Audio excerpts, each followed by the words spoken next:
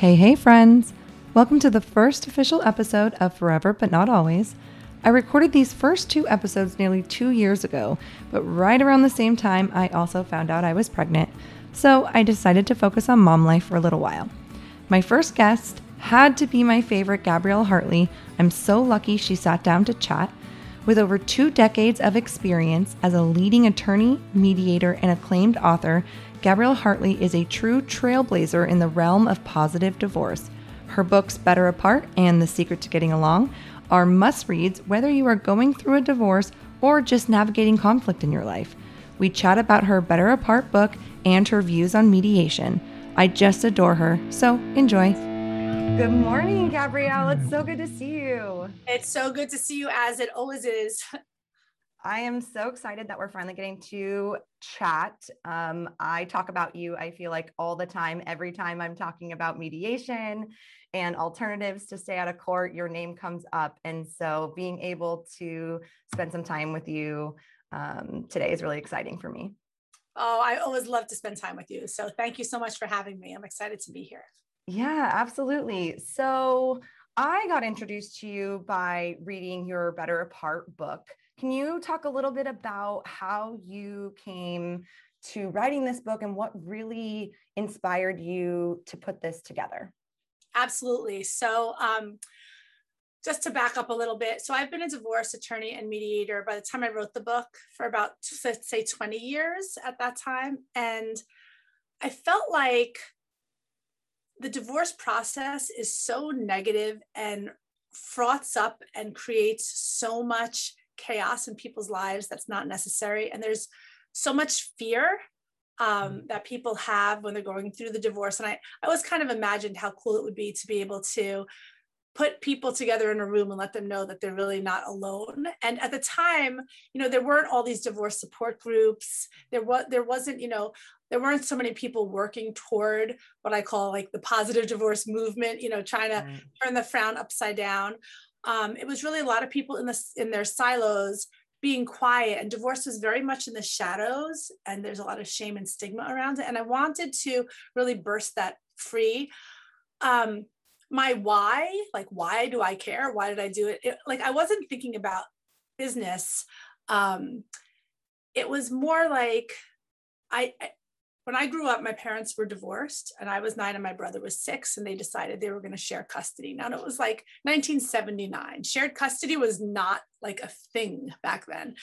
So we were this sort of high functioning divorce family. Everybody kind of got along, and it was really viewed as weird. And my parents were kind of, they're almost braggy about how well they got along. And I did not experience it as so great all the time. It was like, there was plenty of chaos. And it wasn't until I worked for a divorce court judge in New York City, where I started to I resolved hundreds of cases during my time there, that I saw, number one, how lucky I was, and number two, how the divorce process isn't where it needs to be. So that's my long-winded answer for why I wrote Better Apart. And my hope was that when people are going through the divorce, they can actually use Better Apart as almost like a source book, like whenever they're feeling crappy, to like open it to any page and get some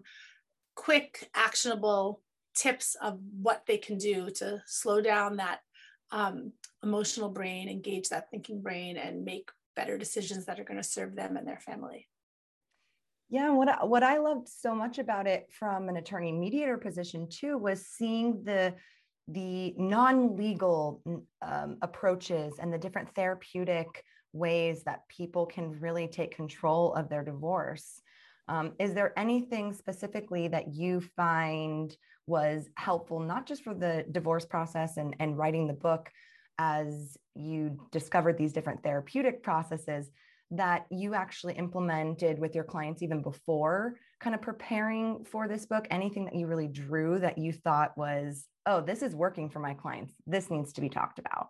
Yeah. So, and I don't think I talk about it exactly squarely in the book in a particular section, but the whole concept of getting to the why, like acknowledging feelings, that is the most important thing.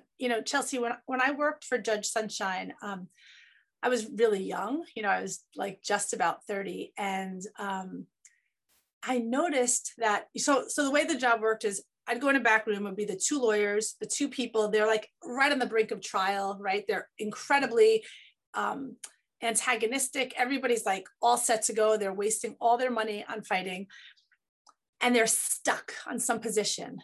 And it was almost dumb luck that I realized that once somebody cried, the case would come together, because when they cried, it was like a release.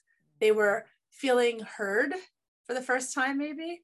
And so, I would say things that I don't know if I'd even say them now because I'm so much older and maybe a little bit more sensitive, maybe a little, but I would say, it sounds like, it feels like your whole life was a lie, which is something that people feel but don't say or don't admit to themselves. Right. And I cannot tell you how many people have felt like that. And then when they acknowledge it and they feel seen by the mediator, heard maybe by the lawyers, they can release it, and suddenly like that Sunday overnight is not as important anymore. The, keeping all the furniture, like just the problems melt away. We're often fighting about the wrong things, right? We are fighting about the what instead of hearing the why. So I think that that's something I sort of learned on the job long before I wrote Better Apart. Also, the fact that a step back is a great way forward is really true. And that doesn't mean that you have to get into all the weeds and like reassess like the way, his mother did that. Like you don't need to go back to like when you're each 10 years old, but just like, again, taking stock, what are your needs? What's going on? And when you get that, everything really falls in place. So if you're listening, if you're a listener and you are embarking on a divorce and you just feel like, oh, there's no point to going to mediation, I have to go to court, just stop and ask yourself, what else is going on? Do I need stability? Do I think my soon-to-be ex needs security? Do I need more a sense of respect? Like, what is the driver underneath the driver that you're aware of? Mm-hmm. And when you know what the other person's driver is and you can give it to them, you'll get more than you want. You will get more of what you want when you give them more of what they need. Yeah, and I really love kind of how you ended there. Is that is one thing that I think is so difficult for people going through divorce, is separating the fact that you can have all these emotions and you can feel this way. And it's actually good to say all of those things, get it out, express yourself, because you're helping the other person understand. Now, not everybody's capable of understanding in the same way, but if you have the right mediator there, they're going to point it out in a way that maybe that person can understand. So I absolutely believe that expression is so necessary. Yeah, and understanding, and then taking that understanding and trying to figure out what else can I give that person to satisfy that need, right? Because like I was doing a mediation earlier this morning, and it's the classic conversation. Everybody wants to stay in the house. We're not sure who can afford the house, and so the way we look at it is like, buy, sell, either we're going to buy each other out or sell, but there's so many other alternatives there. It doesn't have to just be one way. It may be that the person who gets to stay, has to pay a premium for the buyout, or if the person who gets to stay because they're agreeing to stay in a school district for 10 years and then they decide in year 7 to move, maybe there's a clause in there that says if they should move before the youngest child has completed 12th grade or whatever it is, 8th grade, then the person who moved out gets like a sweetheart clause where they get a bunch of cash that they otherwise wouldn't have been entitled to. There's more than one ways to address things. You just really have to think about how you can be creative to get there. Yeah, absolutely. One thing I find myself saying all the time without necessarily trying to is talking about this positive divorce movement, right? Which you are the founder of. I say that there is movement to a positive divorce. I say there is this positive divorce movement all the time with clients and other people because I'm starting to see it with the conversation. So why don't you tell our listeners a little bit about the positive divorce movement and what it really means to you and what you're seeing talking about this as you progress? Yeah. Absolutely. And so the positive divorce movement was started because there's sort of a global sense of shame and stigma around breakups of long-term relationships. And for me, it's not just about not being able to talk about this thing that half of all of us go through or are close to somebody who is going through or has gone through. There's trickle down, there's like a legacy that the divorce leaves, right? So if you are feeling less than, if you're feeling a sense of shame or stigma because of your divorce, and you have children and they're being raised by someone who feels bad about themselves, they're more likely to feel less than, right? It's like if you're the survivor of a trauma, your kid is going to have some of the aftermath of what you haven't shed. And so I just thought, I mean, I didn't really think about it, Chelsea, to be honest, but like maybe I was trying to shed my own aftermath from growing up with my own parents' divorce. And, you know, I had a boyfriend who used to talk about his family and he would preface it by saying, it's different, you know, blah, blah, blah. It's different. Like, you know, and I always felt like, are you saying it's better? You know, that's how I read it. And it was really irritating to me. Mm-hmm. And my parents, again, they had a great divorce, like not perfect, not like it was, you know, everybody always got along. There was plenty of dysfunction. There was plenty of dysfunction, but it was still fine, you know? And my brother and I went on to be normal people with stable relationships and jobs. And we're very close with our step or bonus sister, you know, who's our age. And then I had a stepbrother who my dad divorced his next wife, but I'm still care very much for him and close with him. So, I mean, I just feel like the whole concept of the positive divorce movement is all about feeling good in our imperfect lives. Because that's what we all have anyway. Like, I mean, you're a divorce lawyer, you know this as well as I do, like sitting across the room with people day in, day out for years and years. And it doesn't matter how rich they are, how poor they are, how, you know, what they look like, what car they drive. People make messes, enter messes, are in messes of all different kinds. And if you're in your own mess, you're not alone. It's okay. And that's the whole point of the positive divorce movement. It's really a movement toward the sense of feeling good enough, but I didn't want to call it the neutral divorce movement. Where I see the positive divorce movement going is there's a lot of traction now. Back when I started practicing in 1995, the idea of positive and divorce really did not go together. It did in my mind, but that was viewed as very strange. Even in the early 2000s, I think it was still viewed as pretty strange. It's only really in the last 5 or 6 years, I think largely because of, you know, certain professionals like Susan Guthrie, like me, like Laura Wasser, you know, who have varied backgrounds in the divorce arena. We realize what a mess it is. Like Laura has had several really good breakups, right? And so she goes very publicly and talks about them. And, you know, she's a celebrity divorce attorney. And I think that's been really helpful. And Susan has the Divorce and Beyond podcast, and she trains people. And I have the Better Apart blog, and I have the Better Apart book. And I'm constantly, you know, going on podcasts and putting it out there. And then there's a lot of younger lawyers who are starting to do the same kind of thing, right? And so I feel like, now I'm going to really date myself. There used to be like a Fabergé Nature Organic shampoo commercial way back when, where it would say, and she told 2 friends, and so on and so on. And the TV screen would start with like one woman and her friend, right? And then it would like be 4 women and 8 women, and it just kept on. And then by the end of the commercial, the entire screen was tiny little boxes. And I think of the positive divorce movement like that. Like we're just growing. There's more and more people who think they can get along, where the narrative isn't all about what a jerk their ex is.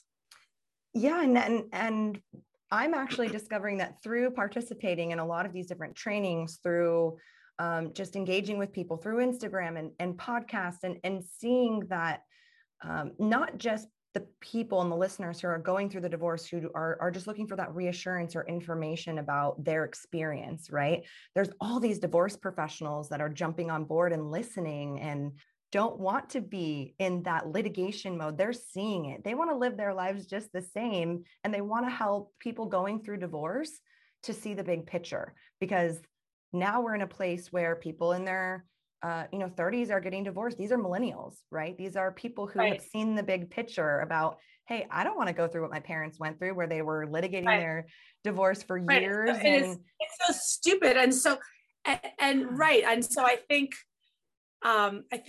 that generation, your generation, is like ready for this. Whereas, remember, divorce only became commonplace in the 70s and 80s, right? So, and it was treated the same way as like a car accident. It's just like a regular court case, but so inappropriate for most cases. Now, I just have to say, I am of counsel to a major New York City litigation firm for a reason, right? Like there are people that you can't mediate with. So for anyone who doesn't know, mediation means that you're sitting with a third party, neutral, impartial person who's going to help you sort through your differences and arrive at an agreement. And depending on how your mediator is trained and how experienced they are, they may give you some advice versus just letting you arrive at something. And, remember, if your mediator has, 3,000 divorces under their belt, mediations, they're going to have some more ideas than someone going through their first divorce. So, you want to find a mediator who is going to let you come up with your own solution, but also is going to give you some really good counsel. That's, in my opinion. There's other mediators who feel very strictly like you just have to come up with everything on your own. So, definitely you don't just go with the first mediator, find out what their approach is, what their style is. Also, if you have a spouse who is just impossible to deal with, like they won't give you financial disclosure, they don't call you back, they don't follow through on things, they're difficult in any set of ways, you might have to go to court. And I have a whole section about that in Better Apart, because you can't decide it's going to be a sunny day. Yeah, I mean, we see that a lot where clients come in and they are wanting to mediate and they really want to stay at the court. They're looking like, I don't want to spend a bunch of money. But once they sit at the table, it's really not the case, right? They really don't want to mediate. They just want to attack and blame. And I find that, with the right strategy, the right touch, sometimes you can turn those cases around, right? And help even, difficult cases. But there are some people, I think, that just have this headspace about what divorce should be like and what they're entitled to and what's fair. And entitled and fair are like my least favorite words every time they come up. Oh, me too. Every time they come up in mediation, I'm like, well, let's separate those words, because those mean different things to different people. And so what we're really talking about is the choice of two parties deciding that they don't want some stranger that's just going to look at the law and just going to apply facts. Do you really want that person to be making decisions about your life, your finances, your kids? Or do you want to be able to come up with those agreements yourself, regardless of whether the law applies? And some people think, well, shouldn't the law apply regardless whether I'm in mediation or not? And it's, well, how do you want it to apply? But it doesn't have to. And so one thing I always struggle with in my particular area, I'm in Northern California, while there's lots of family law attorneys, not a lot of people are really talking about mediation. There's only a handful of mediation firms, or there's a couple mediators who are either retired litigators and are kind of doing it to wind down. But from our point of view, our firm's only been open for 3 years. We want that to be our message. We want that to be our brand. So when it comes to messaging, how do you think the messaging is really changing over the last couple of years in order to get the message out to people who are going through divorce, that mediation really can be your first choice? Yeah, and you you've brought up a lot of really good points, Chelsea, just now. I just want to go back to one thing you said, like the judge who I used to work for, he sat on the bench and he kept saying, "You don't want this stranger in black robes deciding your life," right? So the reason, I'm the co-chair of the American Bar Association Mediation Committee, and the reason that I took that position is because, I feel that we mediators all have a lot of work ahead of us to establish the credibility within the legal field, because mediators are not as respected, unfortunately, by our legal peers. Often they sort of look down on mediation, and that's just the truth. And I will say that I'll say that when I worked for the judge and I was reviewing, hundreds of divorces, and also in private practice when I was reviewing many, many divorces, a lot of times mediation agreements are missing important terms. They can tend to be filled with precatory or wishful thinking kind of language. They can have a lot of agreements to agree. Agreements to agree are not enforceable, right? So we really want to make sure that when we go to a mediator, that the agreement is really detailed, it's really careful. Like if you work with me as your mediator and you don't live in my state especially, I leave you with a very detailed memorandum of understanding that you then bring to your counsel, who may be a litigation counsel who's been looped into this entire process, so that they don't upend the agreement at the 11th hour, right? Like the way I work is always, when possible, looping in that attorney and keeping that attorney as part of the conversation. And then you get an agreement that is really airtight, right? And then I think that the more that mediators take the time either to write really careful agreements or to seek to find other people to write those agreements, I think the more respect they're going to have and the more people are going to use them.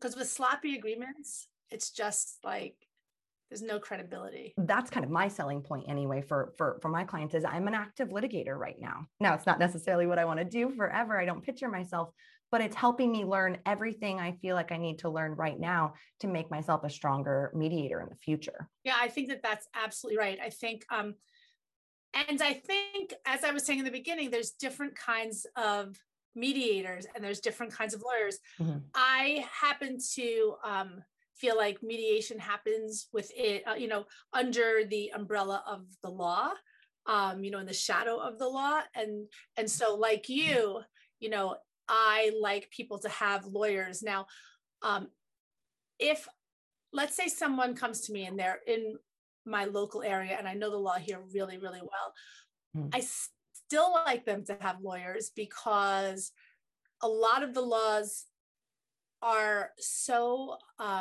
fact-based and they can be looked at different ways.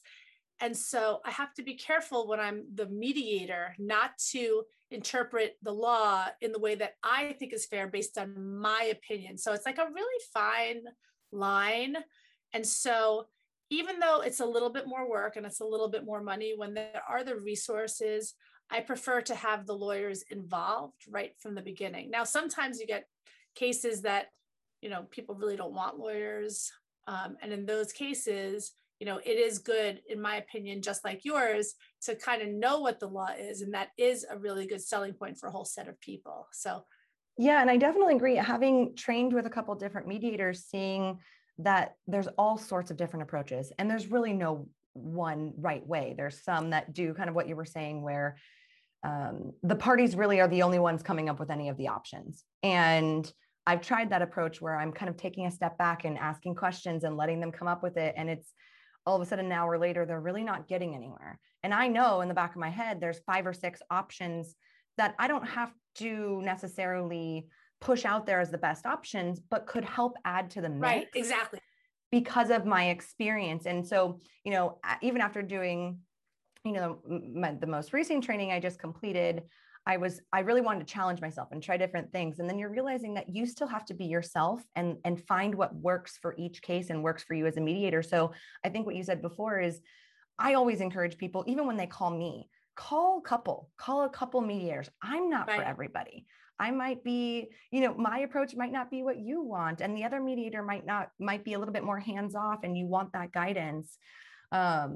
And so I think that especially as mediation tends to grow, that's the number one thing that I'm kind of seeing is the different styles and what works for each client. And I think as we continue to see mediators pop up or attorneys, transition, we're going to have all sorts of different styles, and it's going to make for better experiences for the different clients that are going through these divorces because they're different families. That's right. And even for effective problem solving, some people, if they're, vetting you, they might say, okay, well, how do you organize what you're going to talk about in each session, right?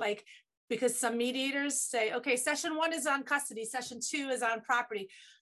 I personally look at it as a really organic experience. You're a family. And so we're going to, on our first session, we sort of go through everything. On our second session, the first thing I'm going to say is what's going on right now, right? Because people try to get through their week when they're living in hell, right? Totally. And, I'm finding that the more mediation cases I complete and the more successful mediations that come to a close, when it comes to mediation, it's really about what do these clients need? What do they need to hear? Right? What do they need to hear from the other person? Do they need, and one of the things that you said earlier that I always find to be a recurring theme with some of these other mediators or mediation professionals that I've been talking to is making sure that other person feels heard. And it doesn't matter that you're validating or agreeing with them, right? It's that I hear, this is what I'm hearing. Is that, is that correct? Or am I missing something? Right. And you might have to practice saying that. And if you're listening to this and you're like, why are you talking about mediation so much? A lot of these skills, you can use it in your own life, actively listening. We all hear about active listening, but just saying, wait, did I get that right? Just literally restating what the person just said, not in a questioning way. So you're saying this because that can feel confrontational, right? Oh yeah. Well, that's how people usually do it, right? It's like, what did you just say? And it's more about, if you can clarify, then you can understand where they're coming from, whether or not you agree. I think some people think in mediation, you have to agree on everything. And it's really not about that. The agreement is the last thing we're actually going for. The discussion is what you're going for. And that's where you start realizing that the parties sometimes are closer to a resolution on their own than they even realize. That's right. And I love the expression, we're only as sick as our secrets, right? I think that applies. Think about that. That applies to every part of your life, with everybody and everything. And in mediation, it's true, let's say you're thinking you're going to relocate. Okay, so you might decide you're not going to bring that up now for a strategic reason, but most of the time it's best to just address these things so there's mechanisms so that they work out more smoothly later on, right? Yeah. And I always talk about what tools, right? What tools can I give my mediation clients or even my litigation clients that are going through a divorce? What tools do I feel like I can provide that are separate from the legal guidance? Because I think that so much of the time they're saying, oh, this is my lawyer. They're going to tell me what the law is and they're going to tell me what to fight for. And from my perspective, I always say, well, what can I provide you to get you through this process? I can tell you what the law says, and I can give you some options for how we can accomplish certain goals. But really, what do you need to get to the end, right? What do we need to get you through? Right. And everybody has a different approach. Oh, one thing you had asked me before about tools that I give people is I have forever been talking about breathing. And the secretary who used to work with me and the judge way back in, she just wrote something on my Facebook, like, are you showing your kids how to do sun salutations? Which is like funny because they're teenagers now and they're not going to do that with me. But, you know, just telling people to, or inviting them to start integrating like a breathing practice into their life, not in like a weird, annoying, preachy, like you have to do this, but just like when you're feeling really wound up, if you just like close your eyes, take a couple of deep breaths in and out through your nose, a couple of times a day. Then when you're feeling agitated, just remind yourself, oh, I'll do the breathing right now. Because the breathing really slows you down, and it can be really magical. I'm like the most impatient person, and you know, just breathing and having like a couple of positive affirmations is really good. I'm really patient with people when they're getting divorced. That's always like, I think I get really sucked into the story and I get into problem solving mode really quickly. That's just like the way my brain works. But when it comes to my own life, it could be a whole different thing, right? And so how do I practice what I preach, right? I have to slow down because I'm just like, you know, I have to be like, okay, I'm going to take that step back. I'm going to be responsive rather than reactive. When I act reactive, I'm going to acknowledge that I did that and, you know, own it and keep going forward and just, you know, just try to always be your best self. And that's really the best way through your divorce too, is to be your best self. If you get dragged into the mud, even though you're trying to be your best self, it's going to feel a lot less bad when you've been kind and strong. I'm not suggesting that anybody should allow themselves to be taken advantage of. Absolutely not. Right. Like, I mean, when I was working as an advocate, I would push things to the absolute limit, but I was really clear about encouraging my clients to always pick their battles rather than because lawyers make money by the rabbit holes, right? Like something comes up and you're like, oh, let's file, let's write a letter. You know, that's how everything's billed by the hour, right? So if you have a lawyer who is not crazy busy and they have staff, they'll have the staff, okay, write a letter to their lawyer, have their, you know, write this. And suddenly your bill is $12,000 when it could have been $3,000. Yeah. And it happens quicker than people think, right? Especially at the outset when they're not quite used to what the attorney's fees look like and how quickly it can add up. But one thing I try to remind my clients is let's brainstorm our options, right? What different approaches can we take? Do we need to respond to this? Or is it something that can be just left behind? Is whatever we're dealing with right now more rhetorical than anything? Because half the time, you know, in divorce, there's a lot of attacks, but there's nothing that really needs to be responded to. Or is this serious enough where we need to address it and possibly get involved in court? Is there some kind of serious emergency issue?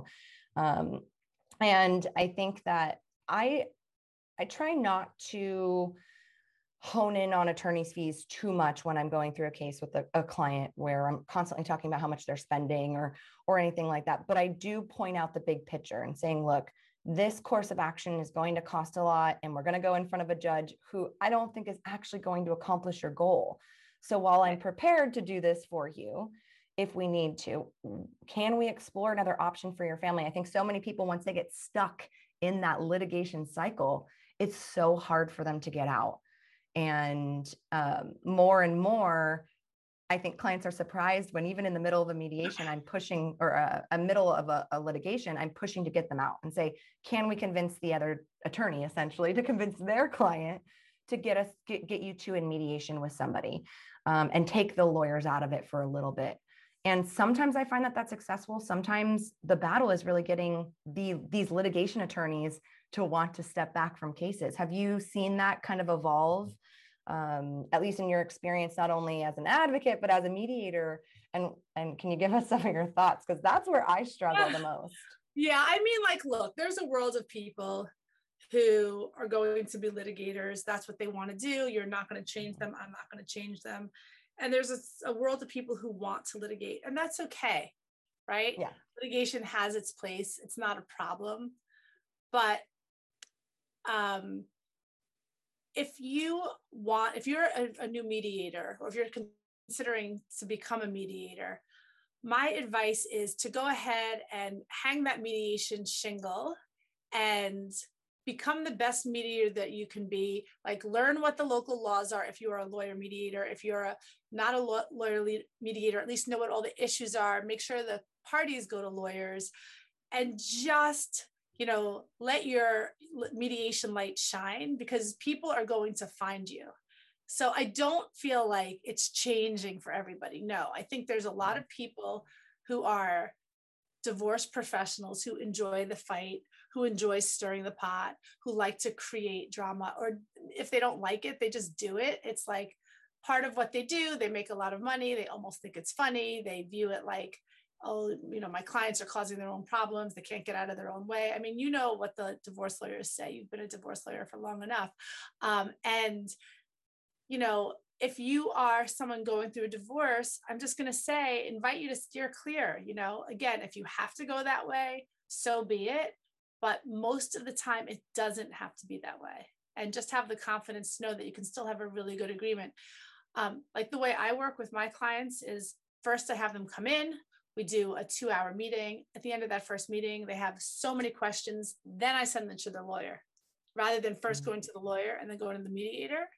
And then they come back, and they're coming back with a place where they have knowledge, where they're armed with information. So I find that really useful. Yeah, I think that's great. And especially because I think we talked about it briefly about, the different types of mediators that are out there, the different styles. Even when somebody calls me for either litigation or divorce coaching, I do the same thing.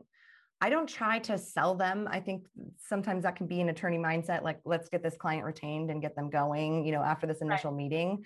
I actually tell them, please go call a couple names. If you need some more names of some people, of who you'd like to speak with that are different than me, similar to me, because I'm not for everybody in the same way. I'm not for everybody in mediation. As a litigator, I am very expectation based. I do want to try to find a way to use court only when absolutely necessary, even if I'm in that full representation position. And I think some clients get surprised by that when they call and are like, some people don't like that.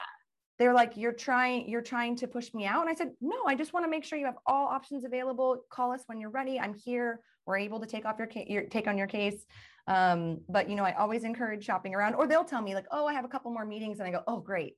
I love that, right, because I think they're going to make a better choice for them.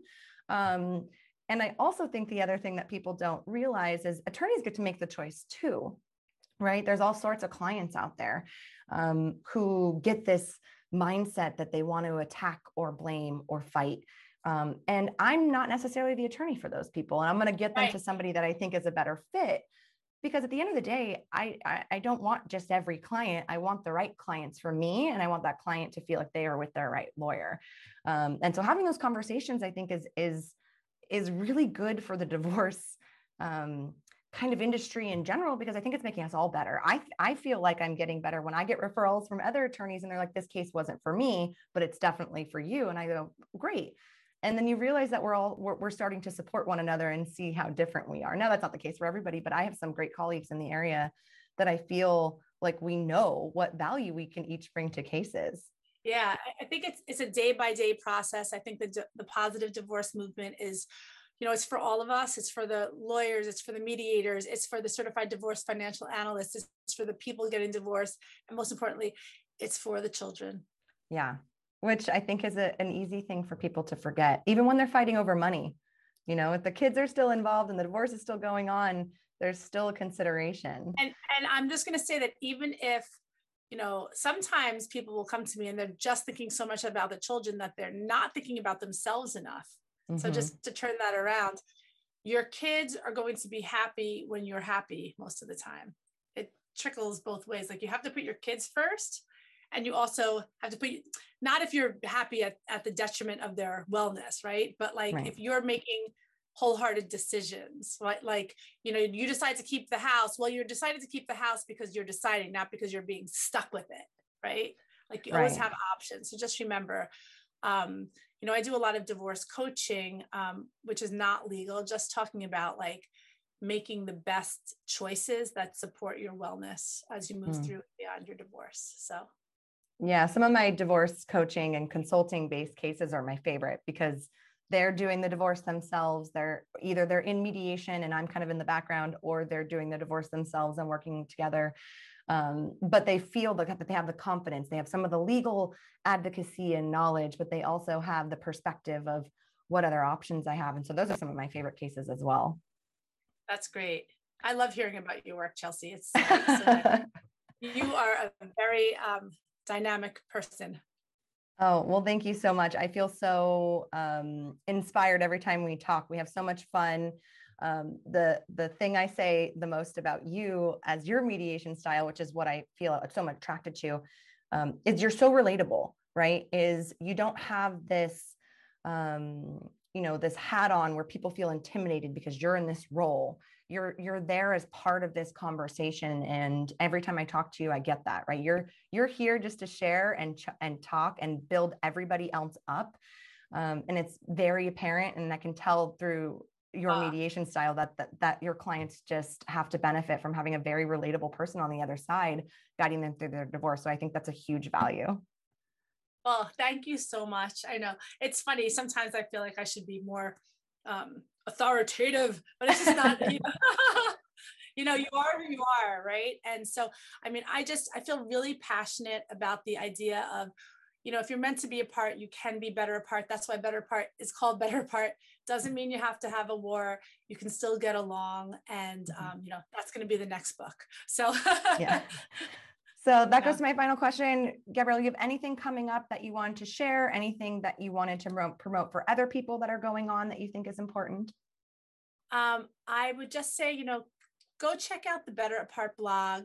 Go to GabrielleHartley.com and see what's going on there. If you're going through a divorce, every week I have different wellness, divorce professionals. You can learn all about everything from nutrition to sobriety tests to different ways to get divorced, hear people's personal stories, and get your own Thrive and Survive guide. If you just go to GabrielleHartley.com and sign up for the newsletter, it'll come to your inbox, or you can just check out the blog by clicking the Better Apart blog. And I do have some exciting things coming out, but I am not at liberty to talk about them just yet. So if you, check out the newsletter, everything will come into the inbox, but just know that the best way forward is with a giant step back and just do the best you can, because that's all any of us can ever do. Well, Gabrielle, thank you so much for your time today. It was so much fun, and I look forward to chatting again. Likewise. Thank you so much.